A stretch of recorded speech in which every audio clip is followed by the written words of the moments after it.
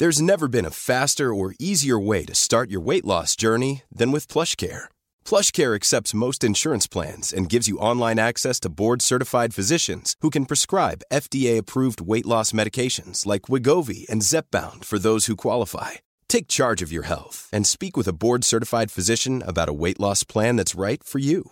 Get started today at plushcare.com/weight loss. That's plushcare.com/weight loss. plushcare.com/weight loss. Even on a budget, quality is non-negotiable. That's why Quince is the place to score high-end essentials at 50 to 80% less than similar brands. Get your hands on buttery soft cashmere sweaters from just $60, Italian leather jackets, and so much more. And the best part about Quince, they exclusively partner with factories committed to safe, ethical, and responsible manufacturing. Elevate your style without the elevated price tag with Quince. Go to quince.com/upgrade for free shipping and 365-day returns. This is the Sound of Succession podcast with Jamie East and Chris Mandel. It's part of the Dragon Cast series where we talk about the best TV shows in the world. HBO, please don't sue us. You know what to do? Like and subscribe. Fuck off. Howdy doody, everybody. Happy Bank Holiday Monday if you're listening to us in the UK. I'm Jamie East. And I'm Chris Mandel. And this is the Sound of Succession. How you been? I'm good, this yeah. very early. We're recording this very early. Earlier than we normally do. It just got me thinking, like, do you think rich people in the business world have bank holidays or not? I guess it would just be another day. I mean, at work. I guess strictly speaking, any day could be a bank holiday if you decide for it to be. I don't know. The thought of having a day where you're like, oh, I don't have to do anything, like, probably like if you work like that, you just would not get the benefit of a bank holiday. Well, we saw that Logan, doesn't even take a day off for his son's wedding. No, although in hindsight, he probably should have done. So probably we're getting into the mindset of a couple of young Turks trying to shake up the business. By coming in on a bank holiday to do our early this is record. It. A couple of young... oh, my God. Before we get into Succession, how have you been? Well, we've not really caught up for a while. We've kind of like just been straight into Thrones, straight into Succession. How have you been? How are you? How am I? I am good. Yeah, I'm good. I don't know. Have I got any news? What have you been watching? No. I was just kind of interested. Because I've been watching... I made a conscious effort the past kind of week or so. It's like, right, I need to start watching some other stuff because my life has just been dictated by Thrones and Succession now. Definitely. What feels like an eternity. So I was like, right, got to break the mold. I started watching Barry after your recommendation. Love it. It's so good. I am pitching Barry to everyone I see at the moment because it has gone under most people's radars. I think it's... It's been badly marketed. Very much so. It doesn't. It tells you nothing about the show, like from the poster or from anything. And he's not a big. He's a great actor. Not a big name. Not a huge draw. Not to go. I think that was a conscious decision to not try and sell it to people over here because the cast, apart from Henry Winkler, the cast are not really well known. In the US, I think it is quite popular and recognisable because of him. It's got the coveted slot on HBO on Sunday nights, but also it's won quite a lot of awards. Oh, okay. So it is, it's like Happy Valley. Yeah. I just think it's so delightful, and it's and if people are looking for something to watch, I would recommend Barry because the thing I love, it's half an hour. And I cannot stress this enough. Like, I love Succession, I love Thrones, but when you sit down, you're like, this is 106 minutes or whatever, or an hour and 10, and you're like, what the fuck? This is I very much enjoyed yesterday. It was like, right, great, we're in season 7 of our Game of Thrones rewatch. So I sat down, I was like, oh, fucking hell, that's 2 hours of my life I've got to watch. We're doing 2 episodes. I love that Barry is half an hour. It's quite rapid, but it's as dense as a Breaking Bad. Or there's so much going on, and I think it's remarkable. So you're into that? That's totally Breaking Bad. Yeah. So I'm into that. And then I think I joined the rest. Have you done Beef? Have you watched Beef? Well, we started Beef. We watched one episode, and then every night it was like, oh, we should probably watch another episode of Beef, and we just never got around to it. So I think the first episode's pretty poor. I mean, it strikes it up as this kind of like jocular kind of like kind of road ragey kind of like anger management kind of comedy. Yeah. We finished it 2 nights ago, and like our 14-year-old, it's probably not quite the right show to watch with a 14-year-old. It was a bit spicy. Right. He now knows what dog it is, that's for sure. Oh no. There are. He has to learn at some point. Yeah, probably not with your mum and dad sat next to you. Worst case doggy scenario, I'd say. Oh God. But okay. I found it really engrossing. I thought it was great. It's getting incredible reviews, and it's a rare hit for Netflix. They haven't had a conversation starting show. You know what, the last one they had was Squid Game, I would say. And, yeah. And and culturally, like, this is going to sound like stupid middle-aged white English guy, but it feels so culturally different to anything I've watched before, because it is about Japanese and Asian characters. And maybe that's something in it. Squid Game again was Korean. It just felt different, and it felt that they were having conversations that were different to like normal westernized conversations, even though it's obviously set in the States. I really, really enjoyed it. I think it's very interesting that there is a success in challenging what we think the romantic leads of a show are, the leads of action films, like anything where it's just about broadening what is the sort of status quo. And Steven Yeun, who is the lead, is in like a future Marvel film. He's been in Nope, the Jordan Peele film last year. It's great. He was the cowboy fella, wasn't he? Got an amazing body of work. And I love, he's getting magazine covers. He's getting kind of the sort of treatment you would get from like a young, like a Ryan Gosling or something. And I think he was in one of the most traumatic scenes ever he was in The Walking Dead as Glenn. That was of course, long term, his breakout role, and I don't think it's a spoiler to say, look, if you've not watched The Walking Dead by now, you're probably not going to. He dies in it in probably one of the most traumatic death scenes I have ever seen in my life. It was so bad, I stopped watching it. Wow. It was so bleak, so horrific. He's made a very, very impressive transition then from The Walking Dead, which was on for 10 seasons or longer. He's been slogging away at it, I think. And it's just, Let me tell you about a couple of things I started watching. Yes. So after seeing everybody talking about it on social media, we started Jury Duty, which is on a streaming service called Freevee, which I'd never heard of until suddenly it was on my television. And for people who haven't, we've only watched 2 episodes, but for people who don't know, it's from the producers of The Office in the States, I think. And the concept is it's a mockumentary following a jury duty trial. Everyone in it is an actor except one guy. It's crazy. And he thinks it's real, and they're just filming it for this like groundbreaking, let's film a jury duty court case. And everyone in it is an actor, and everything kind of just goes wrong. Like, people get injured, things smash. And the extra thing is that James Marsden, who was in X-Men and he was in the Sonic movies and Westworld, he plays a fictionalized version of himself. So in the first episode, I think the guy's called Roland or Ronald or something.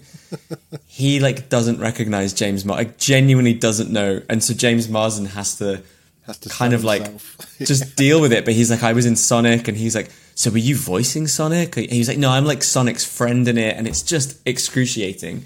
But it's I've never seen anything great. I mean, it's one of those ideas that I guarantee that TV commissioners around the world will go, oh my fucking hell! Right? People it's just going, so simple. It's so simple, and yet it is just so clever. And it feels like a genuine new format. We've seen the mockumentary, but we've never seen. It's sort of like it's taking a leaf out of the Trigger Happy TV. It's a bit of an Ant and Dec gotcha. But you can see Ryland doing really it's got legs, and I'm really enjoying that. The other show that we started at the weekend is Drops of God, which is on Apple TV Plus. And it is like, if I'm going to read you, like, I'm going to sell you the idea. Okay. It is the most me thing that has ever been conceived. Okay, so it's based on a Japanese manga. Oh, here we go. Yeah. It's about a man who owns the largest collection of rare wines in the world. Right. It's worth $150 million.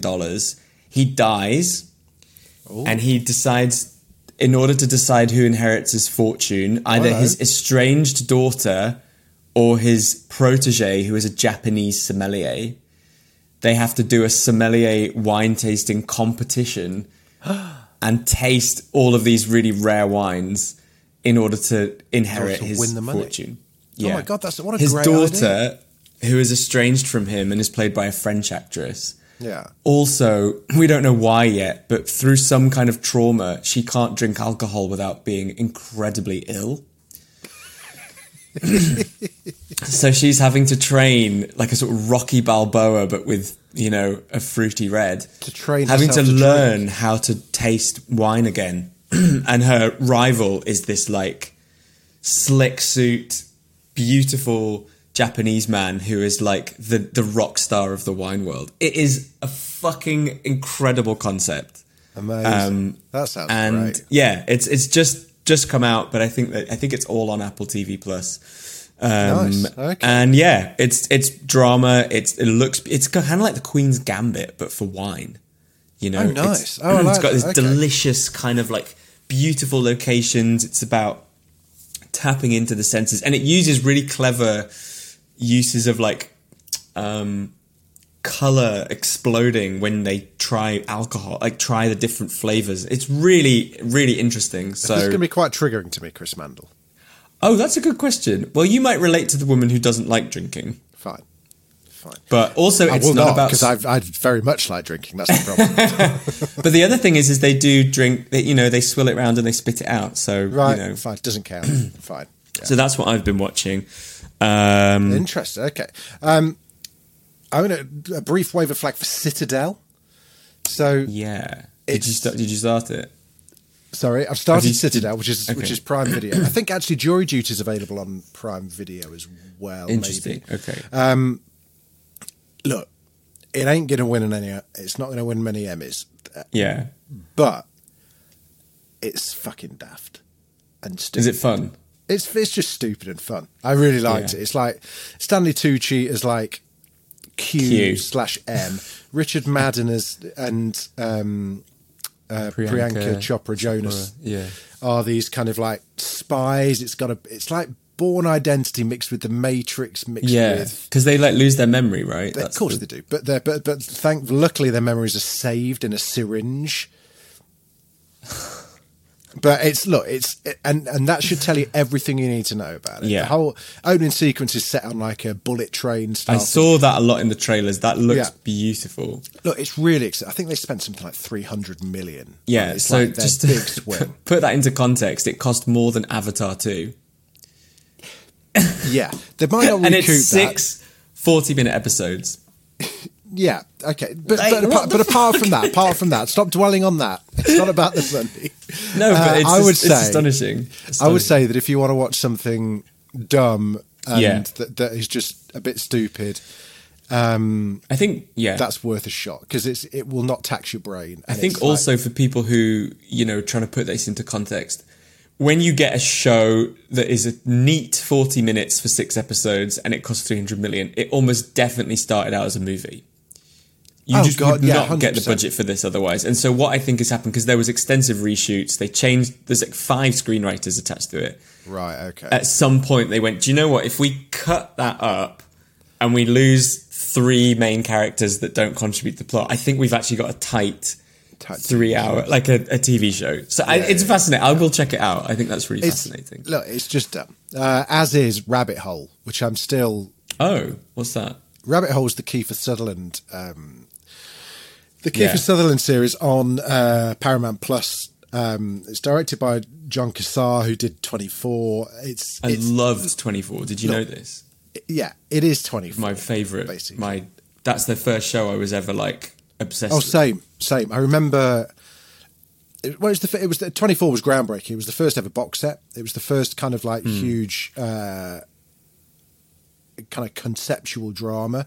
I remember having many conversations with Mrs. East where just trying to, she was like, wait, so is this our, is this, first of all, she was like, what, is this happening now? And I was like, no, it's not live. No. But it's like, you know, that it's difficult to remember how, like, green we were to stuff like this when 24 came out. But absolutely. I suspect this may have started off as a 24 sequel.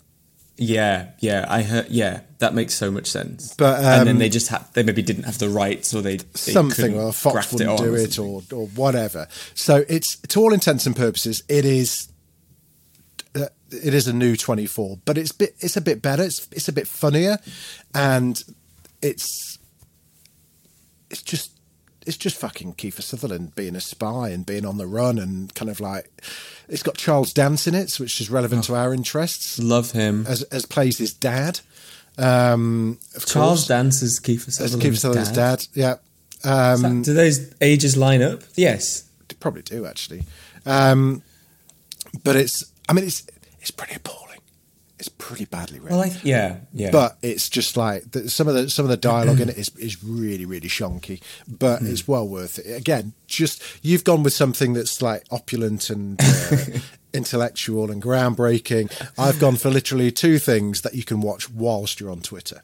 Yeah, and those shows are very valid because everyone sort of has a couple of screens on the go now. So it's like shows that you can have on in the background. Yeah. This is why reality TV, this is why Married at First Sight, Real Housewives, stuff that you can kind of constantly be looking at is... You just kind of really look up when someone screams or shouts. Yeah. Or there's an explosion. Yeah. There we go. Well, should we move on to something that definitely does not warrant a second screen whilst you're watching it, in case you dare to miss a line or a phrase or a glance or a camera zoom. Goodness me, season 4 episode 6 of Succession. I don't even know what this one was called, actually. What was it called? I come on straight away, so I'm always like, I have no idea. Let me have a look, see if it's up. I think it's just called Living Plus. Yeah, Living Plus, which weirdly was a TV channel in the UK. And I kept thinking, I was like, this isn't, I've heard this brand. I know this brand. Yeah, Living TV. And there's a magazine that is still published called Living Etc. Yes, like a British. I suspect it's quite cannily chosen to be as bland and generic and as the kind of stock photography that they use to kind of like advertise. Oh, they look like retirement home brochures. Okay, so let's set the table for this. Here we go. So the episode is set at like an investor sort of presentation day. Yeah. It's a bit like the One More Thing, you know, are they going to release a new iPhone kind of thing? Yeah. Exactly. And the main sort of thrust, Ken and Roman try souring everybody else on Lucas, and it doesn't really work because I think everybody asks, like, is there a specific thing he said? And they're just sort of going, no, the vibes are just off. Well, they try and gaslight everybody, don't they? They try and gaslight everybody. And it just doesn't work. So, like, they're like, can I just apologise? I certainly have been calling him Matheson for the past. Me too. So and people have noticed. I'm sorry, it's Matson. I'm so sorry. Yeah, in fact, first of all, there's that, and then I've got this mortifying. Someone got in touch last week, one of our listeners, to say, love Succession this season, really loving the sound of Succession, but Chris, you keep calling the far right political candidate, his name is Jared Menken, and this lady said, Chris, you keep calling him Alan Menken, who is the Walt Disney composer. I didn't even notice, because I know he's called Jared Menken. And I responded to her saying that made me laugh so much. You've made my day. Can I mention that on the podcast? So yes, okay. Lucas Matson. Yeah. Jared Menken. Yeah. Okay. So there's this investment day, and Kendall and Roman, unbeknownst to Shiv, briefly, have agreed that they are going to fuck the deal. That they fancy it for themselves. That this is like, you know. Yeah. Actually, they've got a taste for this and they think they can do it. And I think a lot of it is like, it's kind of that, but it's also they didn't like the way that Lucas spoke to them. That confrontation on the mountain was as much about, oh, we're still answering, someone is still our daddy in this relationship. Yeah. Like we're not free, so we have to like sneak out. We have to trash the house and get out. And like, I thought so much since last week's episode, because I watched it again with Rob. Lucas is the antagonist now. He's the big bad. He's making all of them revert to either, children. He's the sort of stepdad that's come in, and they're sort of all rebelling against him. Shiv, I think, is also trying to have some sort of sexual dynamic with him in order to try and win him over, which we'll get into later. So he's really freaked them all out. So they're trying to tank the deal purely on principle, because I don't think they want to live under anyone else's thumb. I think they also like, they think actually we can do this. This is not so tricky. What's difficult about this? And as Roman finds out, pretty tricky actually. Yeah. I think they think that because he's throwing his weight around, they can throw their weight around. But he has built quite an impressive company. Yeah. And the thing that has come up several times in this week's episode is you guys don't inherit respect. You have to still earn it. Yeah. And I mean, I still think principally they don't like the idea of someone else inheriting Logan's legacy that's not them. Yeah, true. Even if it makes them richer, they don't need money. So they sort of latch onto this idea that Logan was floating this sort of scheme called Living Plus, which is about bringing all the fun of the cruise ships to land. And I'm getting like sort of Center Parcs for old people vibes. Oh, but like permanent living facilities. Yeah, I think it's just they're just retirement homes where people have no way of avoiding a Waystar IP. That was the kind of like, that's the way that it was kind of sold, as this kind of like, to an investor it's a dream, because I mean it goes a bit crazy. It turns into Theranos at one point, but it's to in sense it just sounded like a bit of a weird thing that sounded quite half baked actually. Just to kind of, well, we'll build some houses in kind of wherever it was, Cleveland or and all these kind of different sites around America, fill them full of like rich aging people and use them as to boost their numbers for Waystar IP. Sounds like they've invented Florida, basically. Exactly. It's just like a weird, and so that's kind of it, really. Which sounds like the worst idea. I mean, I hate the idea of a cruise anyway. Yeah.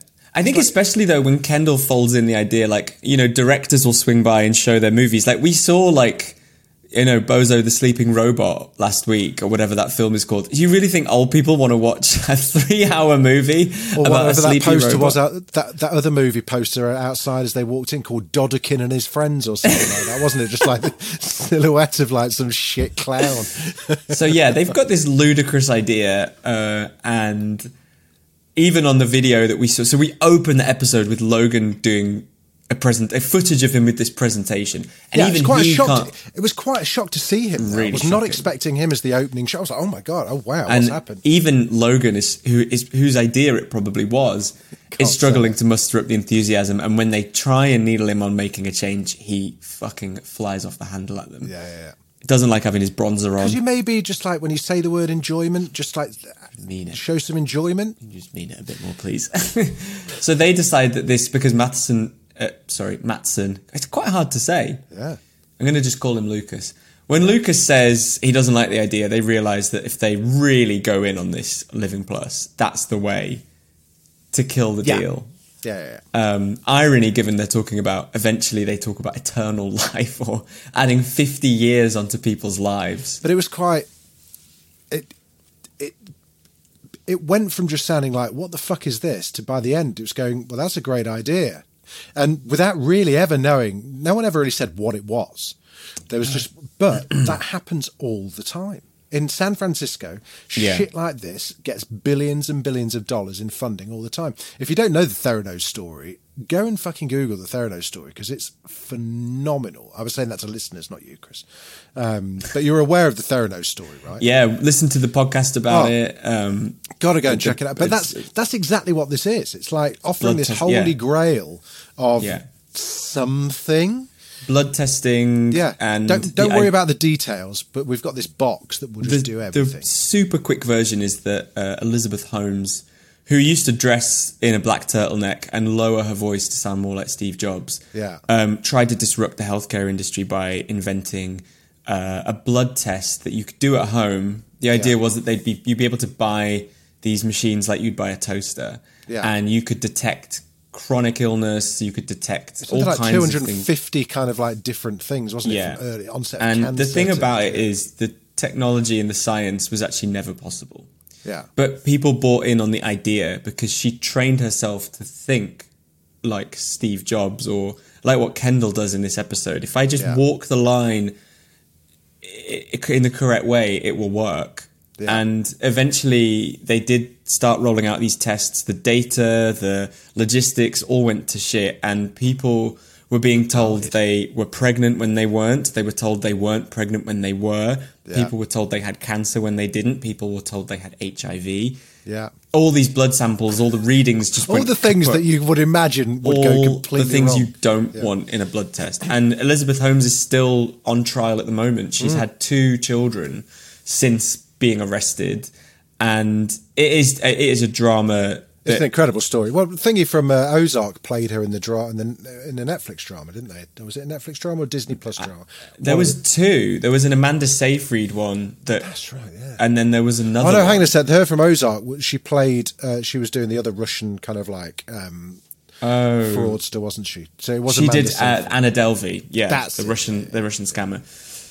It's a head fuck. So we get this sort of idea in the episode that not only is it a retirement home, but people are going to live longer. But they never really explain why or how. No. But the masterstroke is Kendall. We see him go through all of his forms. We see him as cringy corporate Ken. We see him as, I got this custom flight jacket made because we're the co-pilots. Yeah. One episode after CE Bros was lauded as a terrible idea. Yeah.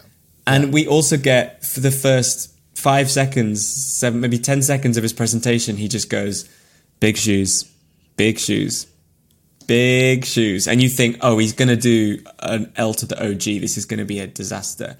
And he kind of manages to make it work, doesn't he? He sells this idea because he taps into the fact that, would I like even a day more with my father? Yes. And he gets really upset. And people buy into that story. You go, oh my God. Logan, who is hovering behind him on a screen as well. Yeah. Which gave me like Mufasa from The Lion King, where he like appears in the clouds. Yeah. Oh God, yeah, exactly. It's like, he's watching me. He's watching down on me.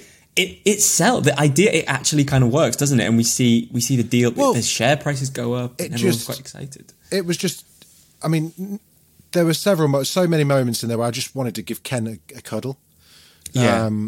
Where he saw the clouds for the first time, which he'd obviously seen in some amazing techno club in Berlin, which was obviously like, you see them on Instagram where it's like the fiberglass kind of thing, like cloud kind of thing. That's what he had in his mind, and instead he just got like Top of the Pops from the 80s.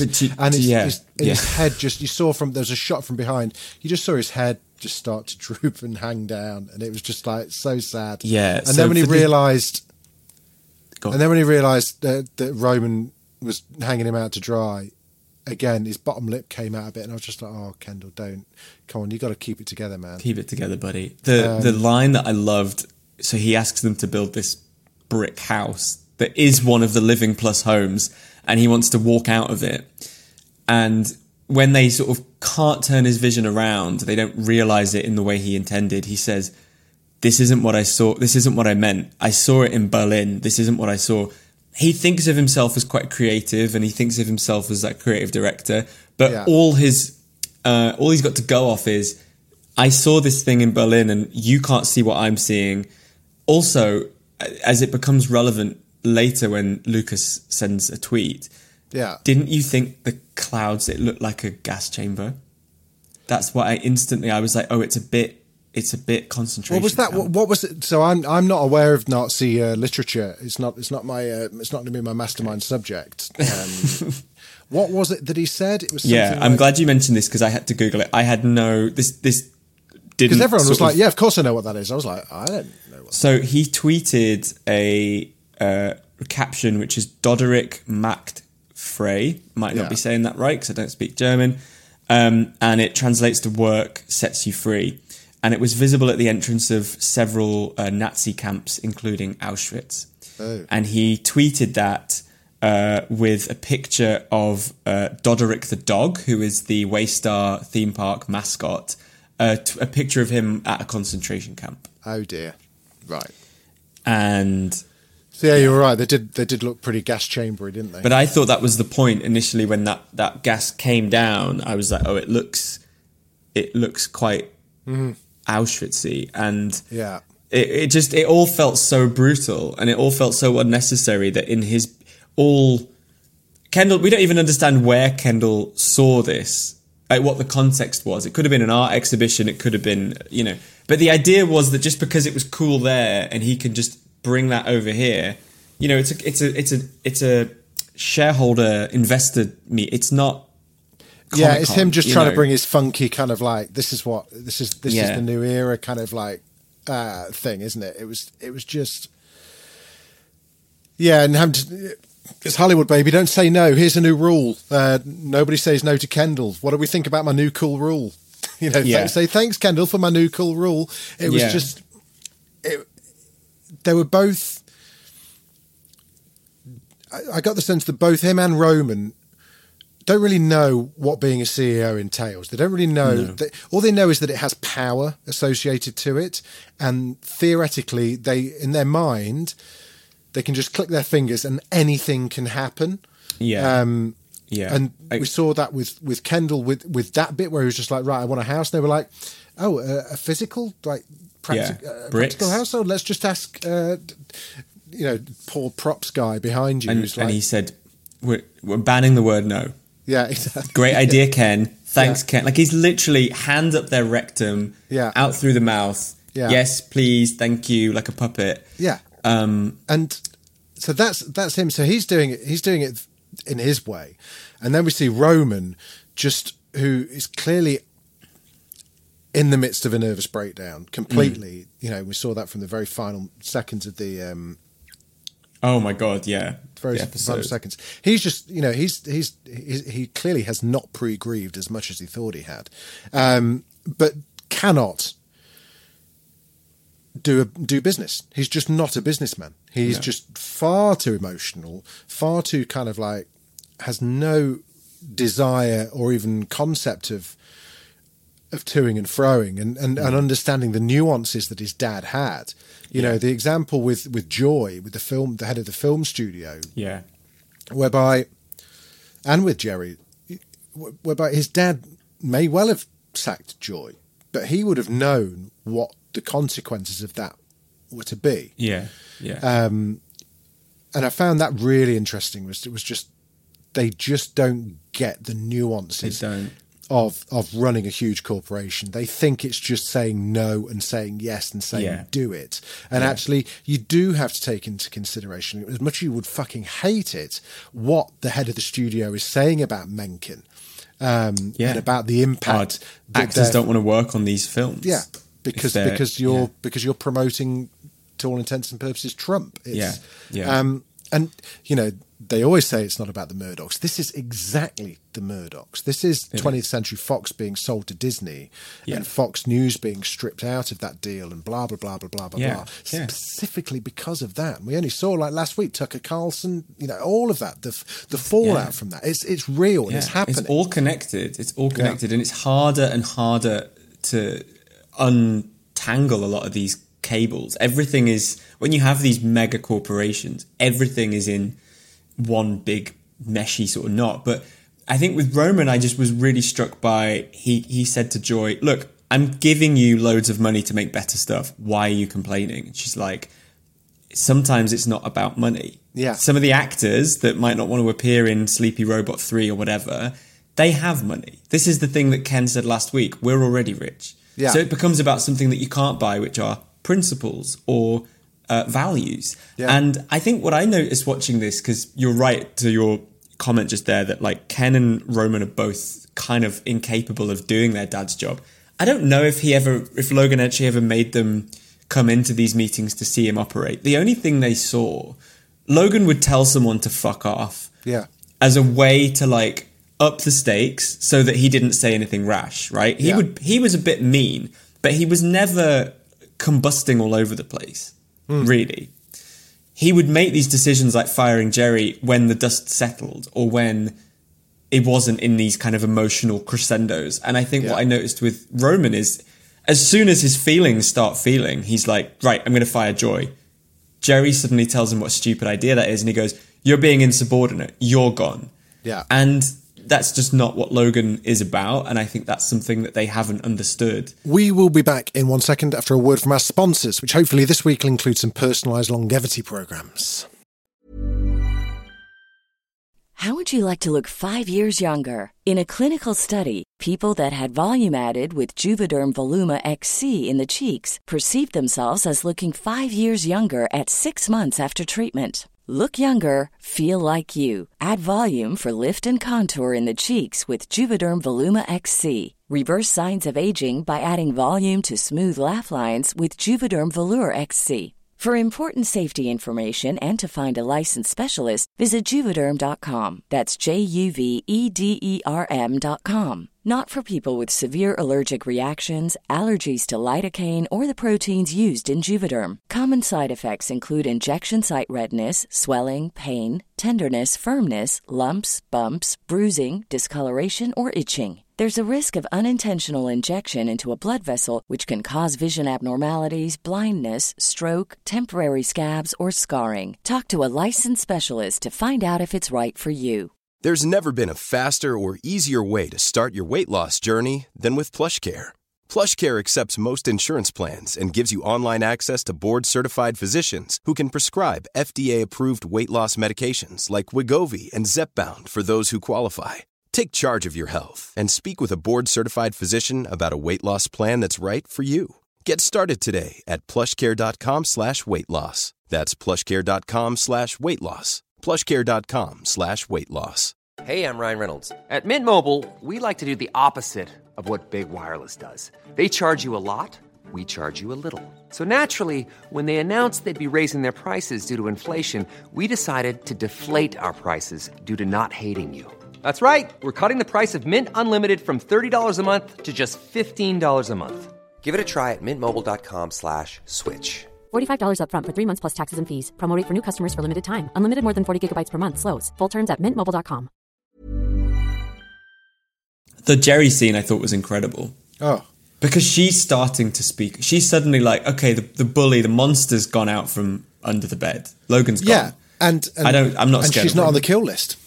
So yeah. She's kind of like, I'm safer than you are at the moment when she's. But she's also, she knows all the people in HR. She knows all the people in all parts of the business. She knows all the investors. She's like, really?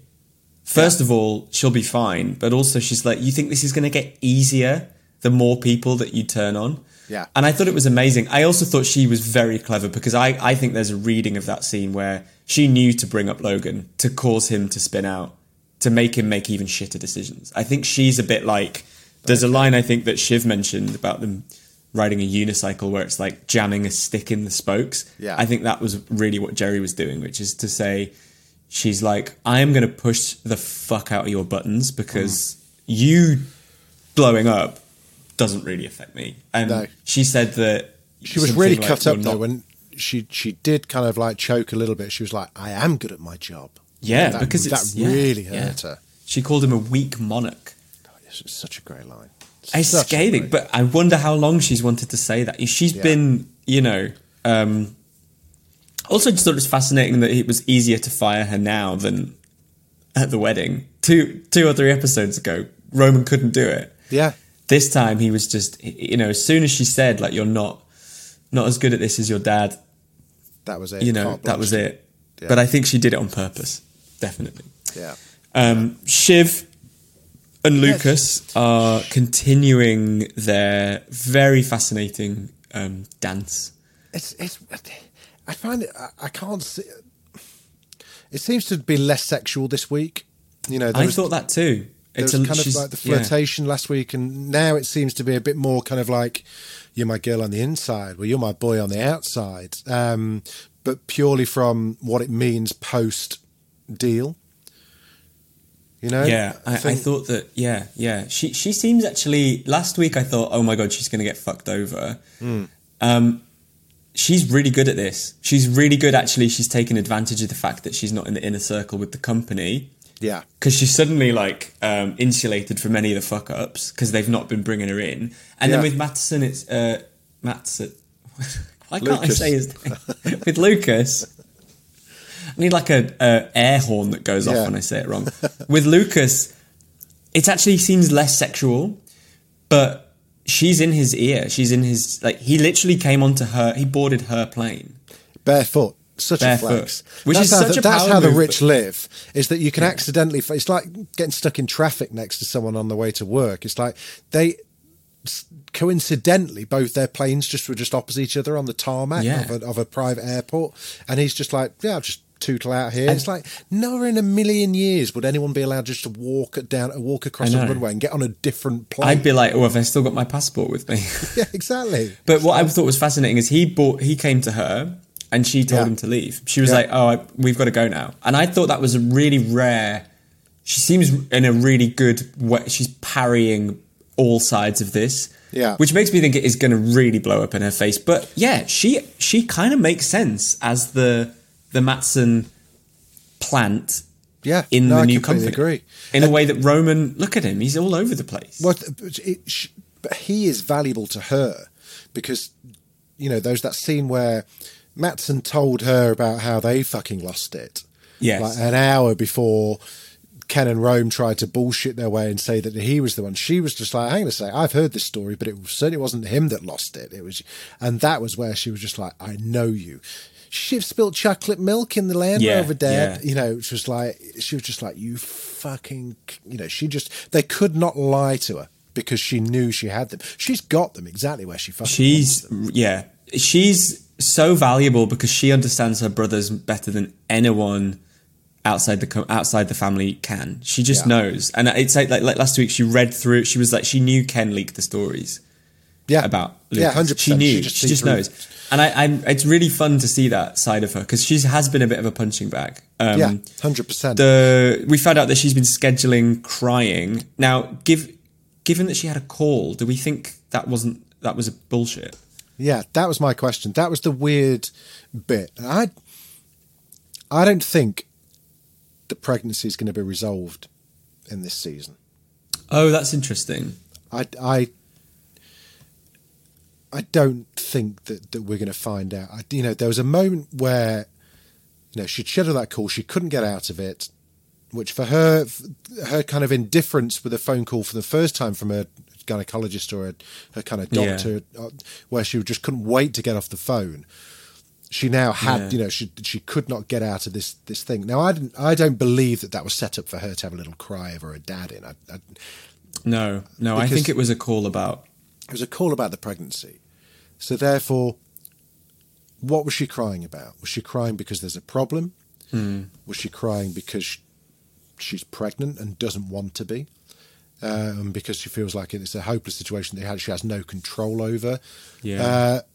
Or something else. I couldn't work it out. And then because the real-time structure means it's only been 2 days since the 12-week scan or whatever that was. So it's hard to see this progressing. My immediate response was she's lost the baby. But I think that's partly because when characters get pregnant on television, we actually have very limited vocabulary. We do very little with it. It's almost a trope. Yeah. It's always used quite flat, sort of, in terms of character development. And so I think the show is going to do something very different. And I think that having it never sort of come to term, as it were, and would be really interesting. I'm not sure at that stage you would just, oh, by the way, you've just lost a baby. As horrible as this sounds, sorry, this might be triggering for some people, but you would have to go to a hospital. Wouldn't have been from the fall 2 episodes ago. No, I don't think so. Maybe it's really hard to say. It's hard to say, but it's effective because I don't think it will get resolved. I'm not sure she's ever going to tell Tom. I actually think I think that would be the best. I think that would be the most Succession-y thing to do. It's just there. Look, it's just part of life. It's just happening. Yeah. I think that's a brilliant idea. And it's up to us as a viewer to kind of like be on the inside with that knowledge because it's affecting the whole dynamic with Tom, which I found the most interesting part of this episode. Really was what the fuck is going on there. I thought Tom played a blinder. Tom was the only one that really kind of spoke truth again. This episode, that scene where they just kind of like had that shag after playing Bitey, which is a game. Have you ever played Bitey before? I have never played Bitey, but I'm already obsessed with Bitey. Have you played Bitey? It's not real. I'm gonna fucking play Bitey though. It's like the new thing though, right? I feel like I wouldn't want to play Bitey with someone I liked. Because you'd be too... Oh, so you're too nice. I just find it a bit like... I don't want to... Yeah. Surely but then to do it with someone you hate... bite really hard and quickly, before they get a chance to. Well, as a child, let's go into Freud's corner over here. I was very much a voracious biter as a child. Were you? Because I was the youngest. I was quite little, and people were always sort of knocking me around, so I started biting. Yeah. And my brother said to me, if you start biting, people are going to think you're a dog, so you're just going to get put in a kennel. So I stopped. That sounds like a fucking Logan Roy kind of like thing to do. But it's, Wow. I just think it sounds just unpleasant. I need to know the backstory of Bitey, though. I need to know where it is. That something invented? I know. It sounds like something. But do you know what I thought was really interesting is the way that their arms went around. It's like how you drink out of your champagne flutes with someone, where they sort of go around. But it's like the mean version. You're trying to take a chunk out of them. I loved it. I think Tom and Shiv, this episode was really interesting because even their flirting is sort of laced with cyanide. Like, it's so stressful. She's just such one of the boys, and I think even anything intimate, Tom and Shiv is the only relationship on the show, and yet there is more jabbing, there's more cynicism, there's more flicking barnacle ears and being mean, and yet it kind of works, doesn't it? It really works, and it's. I think Tom broke her heart when he betrayed her with Logan at the end of season 3, and we see that a little bit here. And I think she's just trying to punish him for that. Tom's quite open about the fact that he's destroyed and loves her. And, he had that great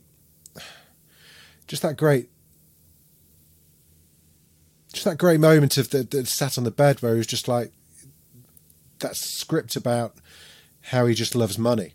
And, I love my watches, I love my career, I love my money. You were never going to let me in. I was caught in between you and your dad. And for a moment there, she's like genuinely baffled because she's like, I give it all up to eating a 3-star. Would you give all this up to eating a 3-star Italian restaurant? Which I thought was great. To all of us, I'm like, 3-star Italian? Yeah. Like I do all the time. It's like, and she was just like, I'd give it all up for love, Tom. And then they just both like crack up laughing. As if. It's amazing, isn't it? We sort of we've got glimpses of this from Tom before that he's certainly not grown up poor, but he's not born into money, and he's attained a certain level. But this is like getting in with the Roys is like something else. But they're both in it for the status. They get high off that supply, and they're not really getting the same from each other. But each of them are. For her, it was a good way to keep in with the family in a way because she wouldn't work for her father. And for him, it's been the social standing. I mean, he can get mocked all he likes, but he's in the room when it happens, with a lot of these conversations. No, he is. He's there. And people seek his counsel. And it was a really illuminating look at their relationship. Now, there's one thing that Tom mentions, which has come up a couple of times.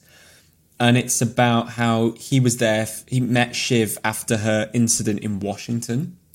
Yeah, was that... This has come up a couple of times, and I don't think we've had it addressed.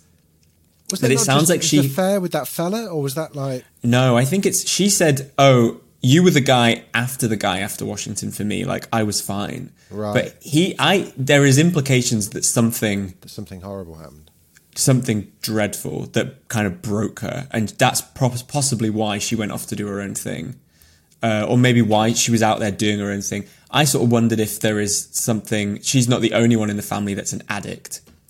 And that there might be something like to do with that. Or it may be that she actually caused something horrific to happen. But there has been one or two mentions now of Washington and this sort of origin story. I mean, I kind of wonder if she did, she was involved in a similar thing to Kendall. But I really hope we find out, because it's so tantalizing that to understand how these people came together would be really, really good. But even in this episode, it's just their relationship is so transactional, but they're constantly, they're like an infinite, like an infinite loop thing. Constantly coming back, going away, coming back. The barnacle meat kind of thing from last episode to just this biting each other and just like really trying to be just really nasty to each other. Just like, how does she describe it? Is this what you're going to do? Which one do you like? What does she call them?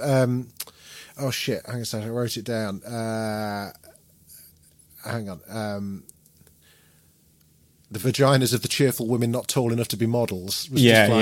Just so many great lines. Something about also, I noticed, there's only been a couple of episodes in kind of the West Coast, like LA, California.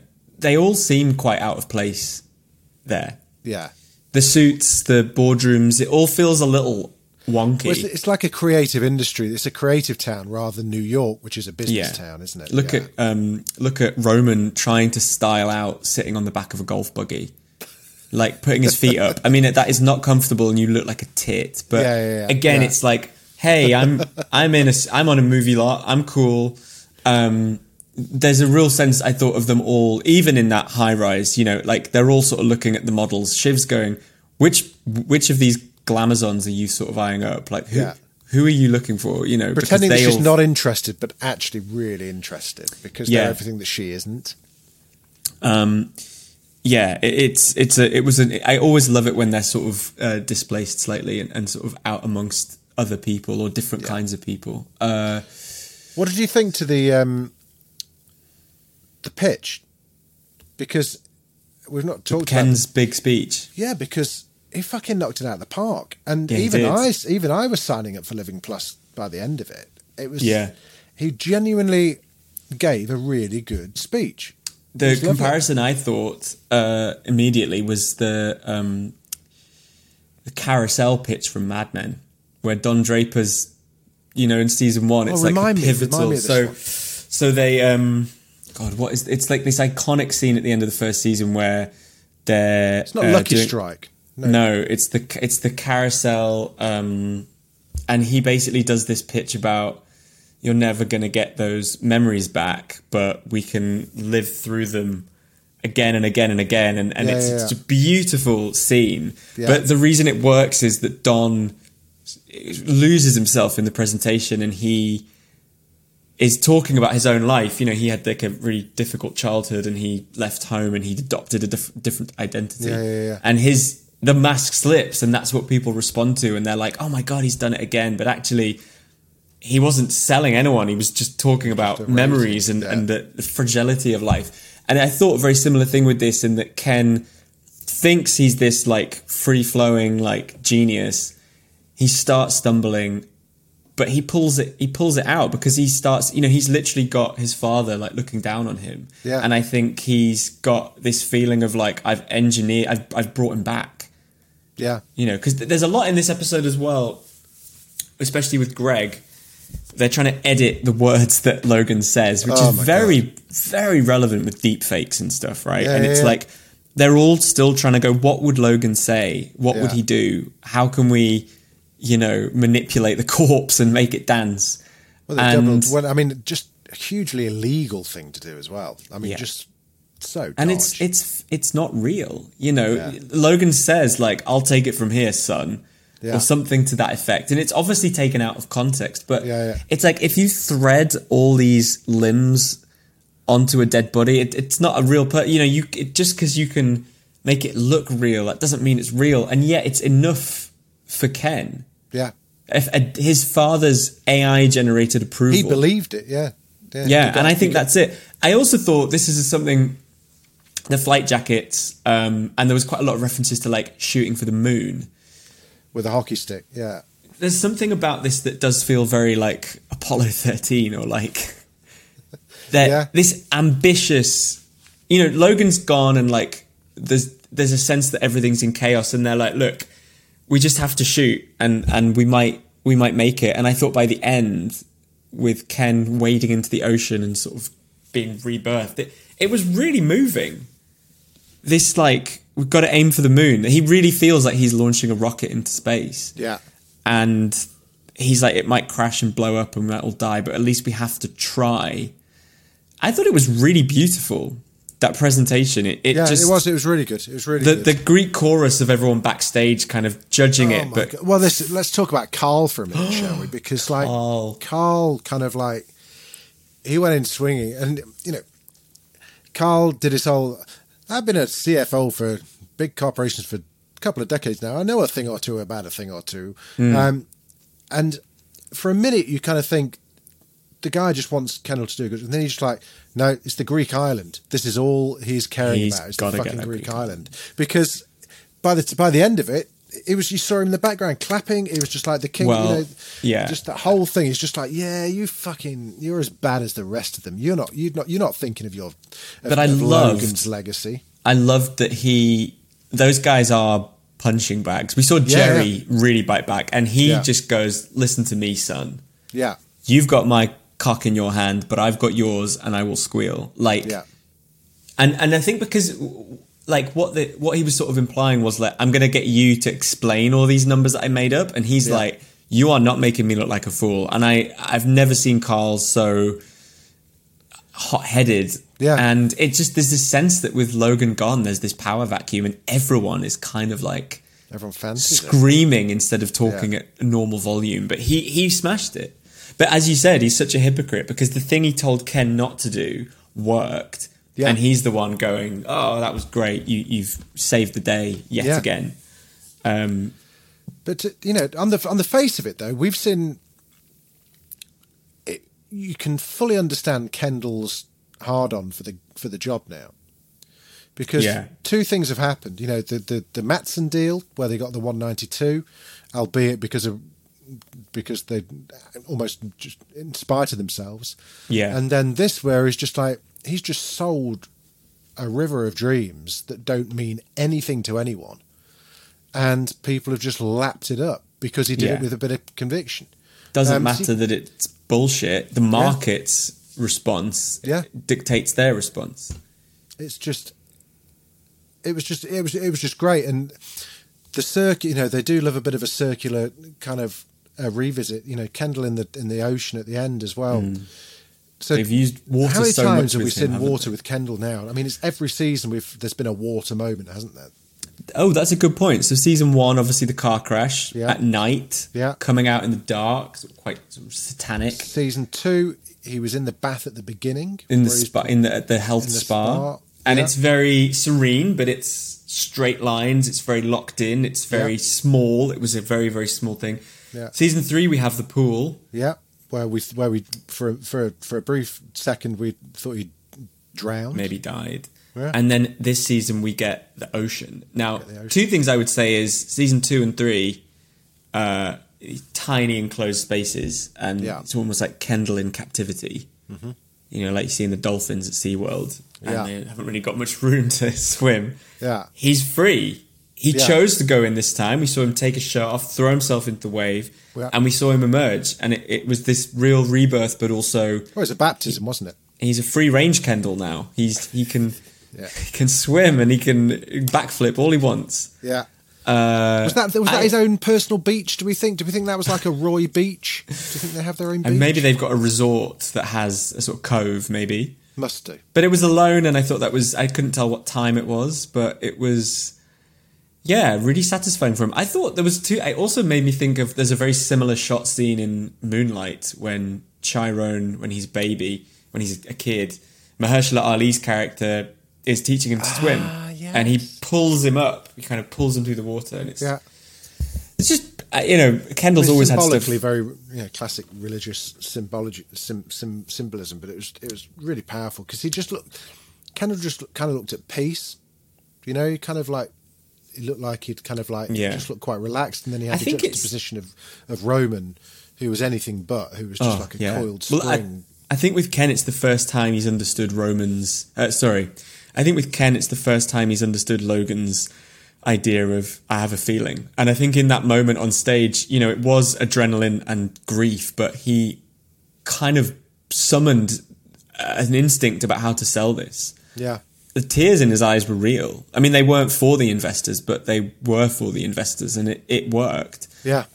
But he talked last episode about like tightrope roping on a razor blade, and Roman was like, why are you excited about that? Like, why is that should not fill you with excitement? And I read something in the last week that I think it was Kieran Culkin saying that because Ken has a history of addiction, the chance of it going wrong and the chance of it getting right is so... Yeah, that's what he does get off on. And I thought that this week, it's got the potential to blow up, but it's also got the potential to unleash the most dopamine you've ever experienced. And it worked. And it's a thrill to see him win because he hasn't had that for a while. Yeah, I kind of felt I was rooting for him by the end. I kind of...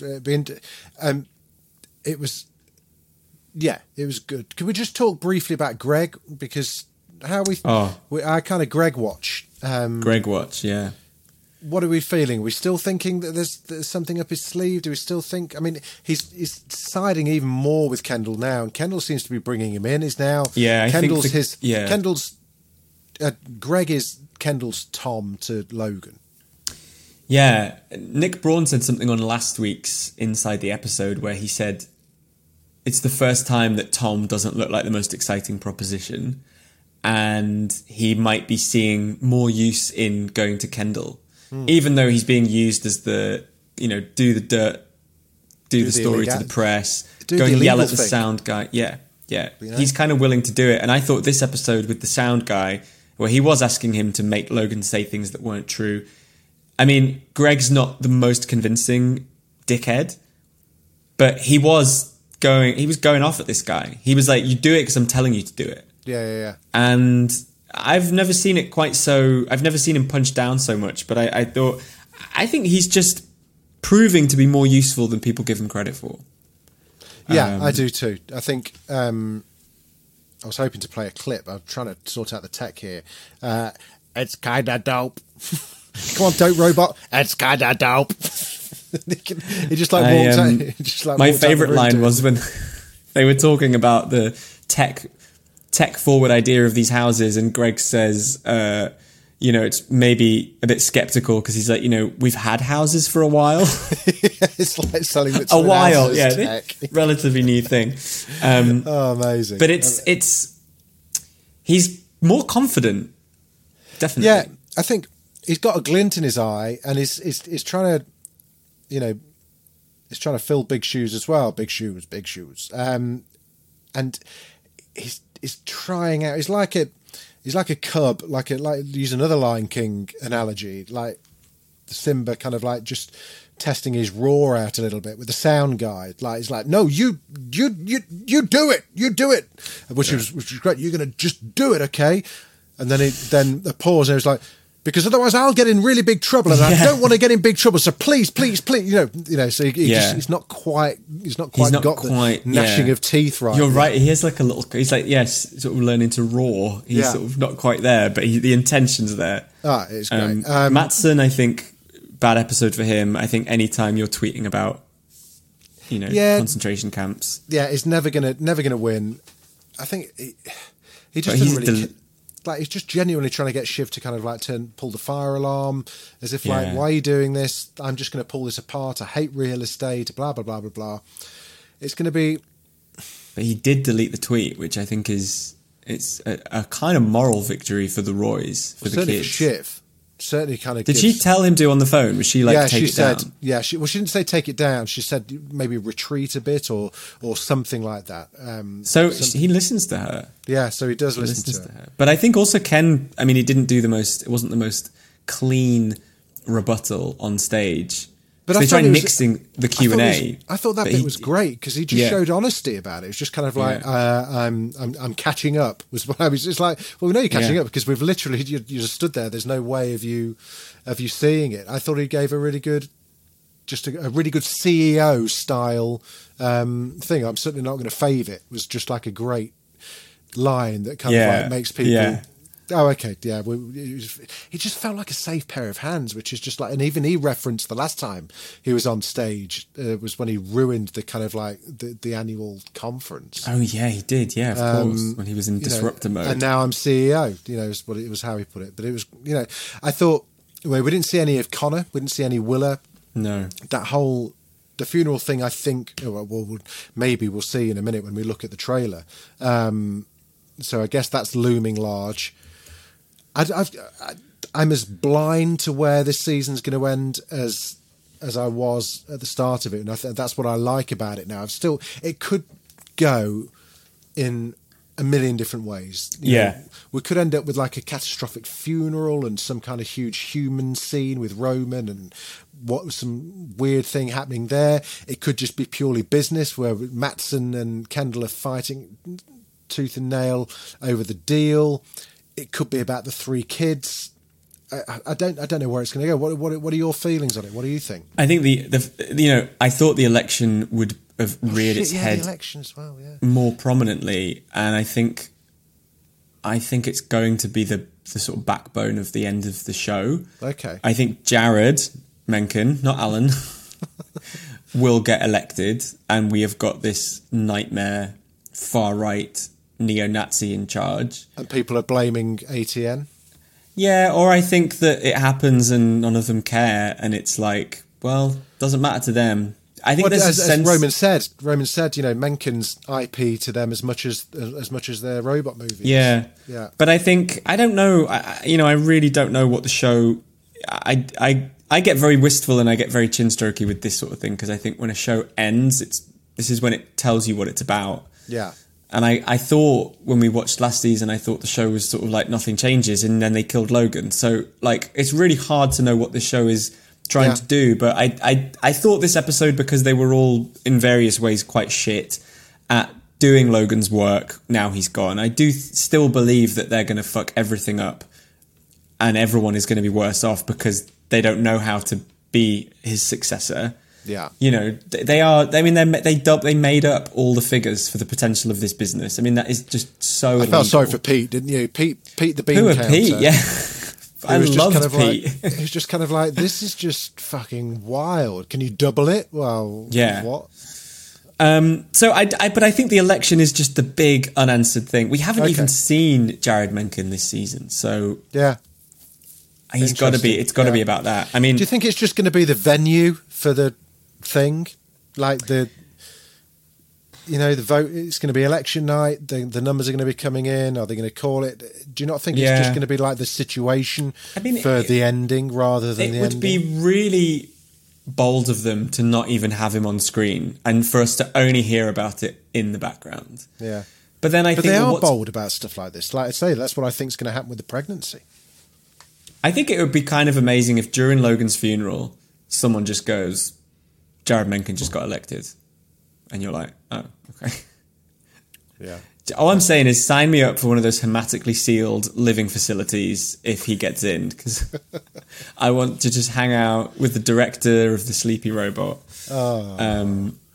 I can't tell, and it's a constant thrill, like not knowing. I thought this was such a good episode. It was great. It was felt like it did feel a bit Succession Greatest Hits, but I loved it for it. It felt like Succession of old, where it's just like the awkwardness, the bum squeaky bits. What I like though is that it played the hits in that it kind of went as you expected, but Kendall's win felt like such an earned moment. It was like, I thought it was all going to go to shit, but it can't go to shit every week. So it's no, it can't. I thought it was really interesting. You're right, though. It's, yeah. Like, Is Kendall a good guy or a bad guy? I think he's a good person, yeah. I think he's further along a process that Roman is in the toxic part of. He's better than Roman. I think he's kind of healing in a healthier way. I think he kind of had the distance from Logan that has meant that he's grieving in quite an effective way. Right. I just think this sort of episode was so good for him because he won something. Yeah. And he might lose next week, but it's kind of like that thing of if you aim for the stars and you miss, you still have an amazing view rather than sitting down on earth wondering. It feels like if he is about to fail or if he's bad, he's at least trying to be good. And I thought that he was just quickly that when when Kendall and Roman were talking about their independent, like terrible behavior, like Roman's like, so I fired Joy and then I had to kind of fire Jerry. Even they both Kendall was kind of like, it's like, oh shit, whoa, great, this is it. This is what big boys do. Rather than berate his brother, he was like, if we're in this together, then we fuck up together and we win together. And I thought there was something kind of tender about that. That could have split them, but blood is thicker than water currently, and that's quite for them at least. So I think he's a good guy. Yeah. What do you think? No, I do. I think I always try and work out who's supposed to be our focal point, and I suppose it always has been Kendall in some way. He's the one that we've kind of been through the worst of it with him, I think. And whenever and I don't think it's just purely a performance thing, but whenever Kendall is in a scene, he is the scene, generally. Yeah. Which I think is important. Listen, shall we go in and watch episode 7? I love doing this. Neither of us have watched this, right? Yeah. So let's do it. Here we go. Welcome. It's our first tailgate party without the big guy. So I'd like to ask you all for a moment of silence.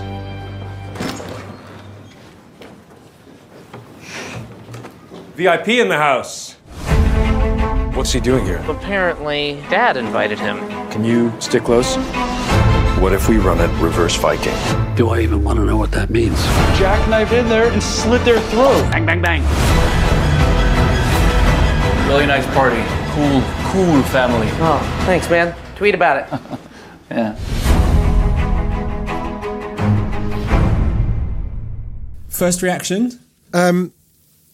It seems like it's quite a small, again, like almost like a one-room episode by the looks of it. Looks great. Was that an election thing?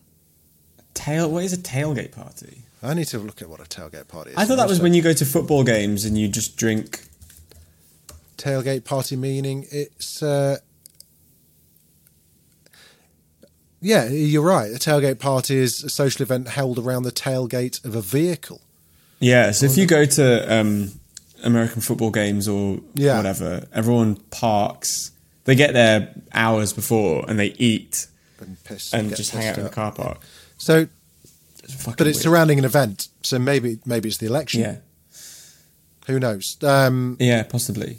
But my thought initially, though, was all of that looked like it took place in the course of 10 minutes. So I just think there's something else in that episode that we can't see on the trailer. Okay, that's good.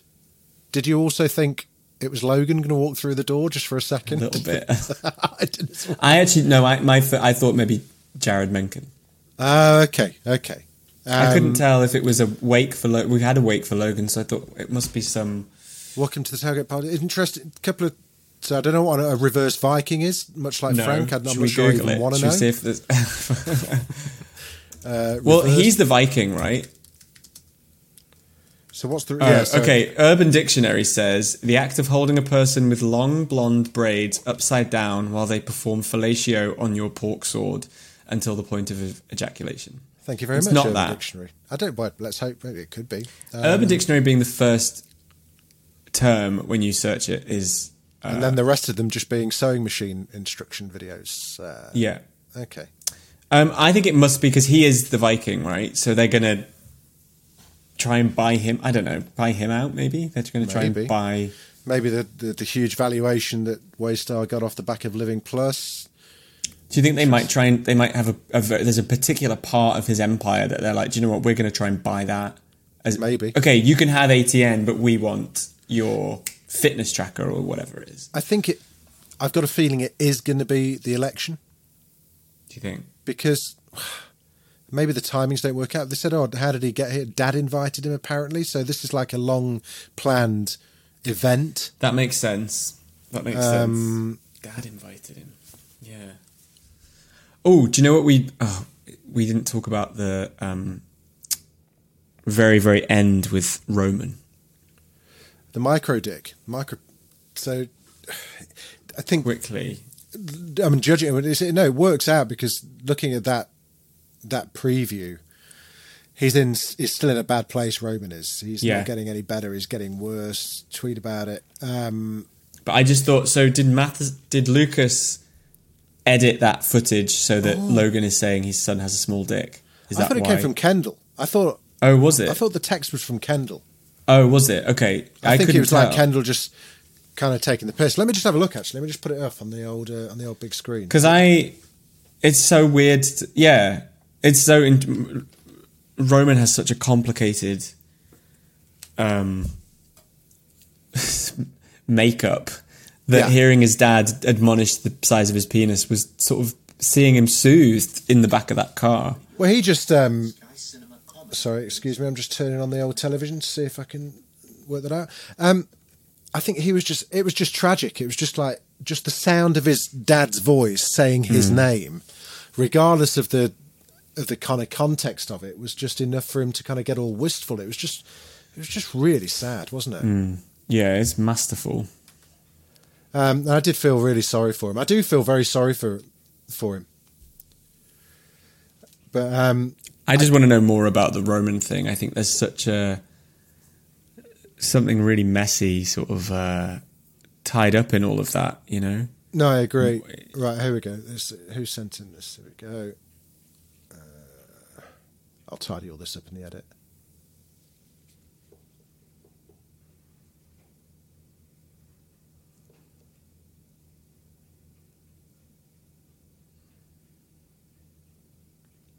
Yeah, it's Kendall that sent it him. Okay.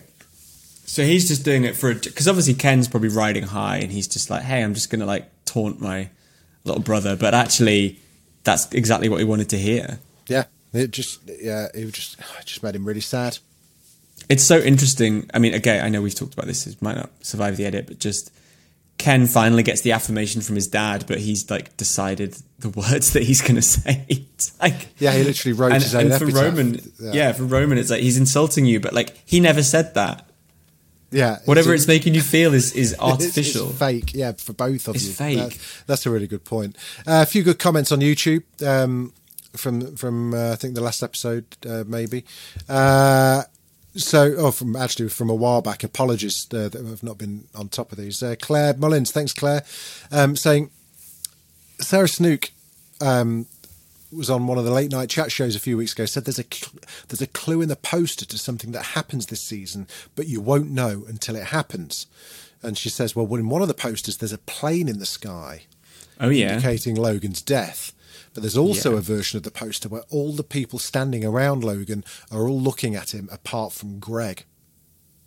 That's quite interesting. Huh. She thinks that Greg... That was a very Shiv. Huh. I know. There was a scene in this episode where it was just her going, Huh. Yeah, to... wasn't it to Lucas? To Mattson. Yeah. Huh. Exactly. No. Greg will become a very important character in the show. Maybe he'll need an assistant, and that may end up being Tom. Anyway, I'd love that. That would be great. She also said there will be a funeral. Brian Cox turned up for the filming of it, so the paparazzi got pics of him going into the church to throw them off the scent. Oh, wow. That's a good detail. Love that. What else have we had about the old... Ronnie Mack, sorry, it's Ronnie telling us it's Mattson, not Matheson. We know. Sorry, Ronnie. Sorry. Claire Connolly, another Claire. I'm not quite sure. Maybe you can remember. This was in reference to last episode. We've completely missed the point that the boys couldn't withdraw. It was up to the board to decide. So they intended to make Madsson withdraw, which is why Ken warned Roman not to say anything openly. So Madsson didn't lose. He just took Shiv's advice to bump the offer up to an amount that the board has to accept. And that was why the revised offer phone call was not to the boys, so that they couldn't tell lies to the board. Interesting. Right, yeah, okay. That makes sense. Yeah, that makes sense. Yeah, we sort of forgot. It was covered in the recap of this episode that, like, it was... Lucas was like, I'll go to the board. I'll go around you. Yeah. Like... That was kind of set up. Yeah, that's a good detail. Yeah, good point. Thank you very much, Claire. And also Claire. Wow, we always think, we're just going to do a quick half hour, and here we are again. No apologies. What are you doing on the bank holiday? What am I doing? Probably more, I guess it's garden stuff, isn't it? That's just what you do. I did the barbecue yesterday. How was B&Q? What did you get? I got a bay tree for the balcony. Nice. Just so I can get some bay leaves when I'm cooking. But also, they're just, I don't know. Just they're nice to look at. They're nice evergreen leaves. Yeah, got some tomato plants. Nice. Got some strawberries. Because it's too cold to grow them from seed, so I'm just buying some in. And I just did a good old sweep yesterday. No one's got time to grow things from seeds. Only people on Instagram have got time to grow things on seeds. Not this year when there's no fucking sunshine. And then today, we're going to go. I'm going off now for tennis. Me and Rob are going go and do tennis. Oh, that's a very Succession-y kind of thing to do on a bank holiday. I know, yeah. Well, we did it. We started doing it because in lockdown, it was one of the first things that you could do outside was tennis. So we signed up, and it's like only 30 quid a year. Oh, wow. So we were like, if we just go like 5 or 6 times, it pays for itself. So we've been doing this is our 3rd year, and this is the first one of the year. Very good. Go and do some tennis, and then the park near my house does really good bacon sandwiches. So we'll go for a bit of tennis, bit of bacon sandwich. Oh. Interesting. Any cooking? We must see it. There's got to be a bit of Mando cuisine on the horizon. Yeah. What are we doing tonight? We're doing a pork and kimchi stew. There we go. What did you say? I said it's going to be some kind of like noodly kind of thing. Yeah. Yeah. He loves pork in a broth. He loves pork in a broth. Dragoncasters. That would be my death row. Some kind of porky broth. Sounds awful when I say it like that. Porky broth. Some sort of pork. Nice. Something comforting before I get electrocuted. Yeah, lovely stuff. Enjoy the rest of your day. I will, and we will get together maybe tomorrow morning or something to do try and work out when we do our Game of Thrones. We're into the final 3 weeks. Thrones is going to be a complicated one this week with Bank Holiday. Exactly. I haven't watched it yet, so I might watch some today. We'll be in touch. Okay, we'll be in touch. All right. Hold that space. Nice one, fella. Got to fuck off. No, we can't. We haven't got a... No, what are we going to... It's too late. It's too late. Fine. This is the Sound of Succession podcast with Jamie East and Chris Mandel. It's part of the Dragon Cast series where we talk about the best TV shows in the world. HBO, please don't sue us. You know what to do. Like and subscribe. Fuck off.